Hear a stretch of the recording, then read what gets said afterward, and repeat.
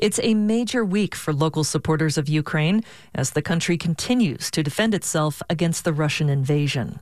Today at the White House, Ukrainian President Volodymyr Zelenskyy meets with President Joe Biden to discuss the package of additional military aid that's on hold in Congress.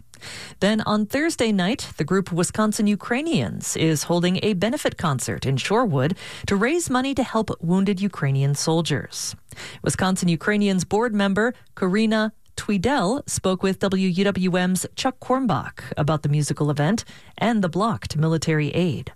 When I heard about the Congress blocking the bill that would provide aid for Ukraine, it was completely devastating for a lot of Ukrainians. And the reason that it's so crucial for U.S. to support Ukraine right now is not only because it's the right thing to do, but because with the imperialistic ambitions that Russia has right now, it's quite likely that whatever happens with the war in Ukraine is going to determine what will be happening later on. And if Russia is going to attack one of the NATO states, then U.S. troops would be involved as U.S. is part of NATO.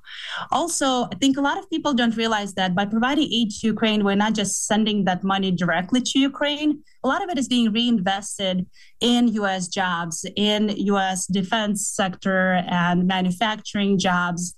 Okay, we should emphasize that Wisconsin Ukrainians raises non-military aid for soldiers and others affected by the war. You have a benefit concert coming up in Shorewood Thursday night to raise funds for prosthetics for wounded soldiers. Please tell us more about the need for prosthetics. It's difficult to estimate exact numbers of people in Ukraine who have lost their limbs because during the war, Ukrainian government is not releasing those numbers for now. So we might be able to understand the full picture after the war is over. However, it's estimated that the number of amputees is about anywhere from 20,000 to 50,000 people. And this is only talking about the military, of course. Lots of civilians have been affected by the war as well. Ukraine is not in the position right now to address all of the needs for prosthetics and the treatment that's associated with that. So Wisconsin Ukrainians has collaborated with Revived Soldiers Ukraine, which is an organization that is helping wounded soldiers in Ukraine to arrive to the United States, and they've been receiving treatment and prosthetics.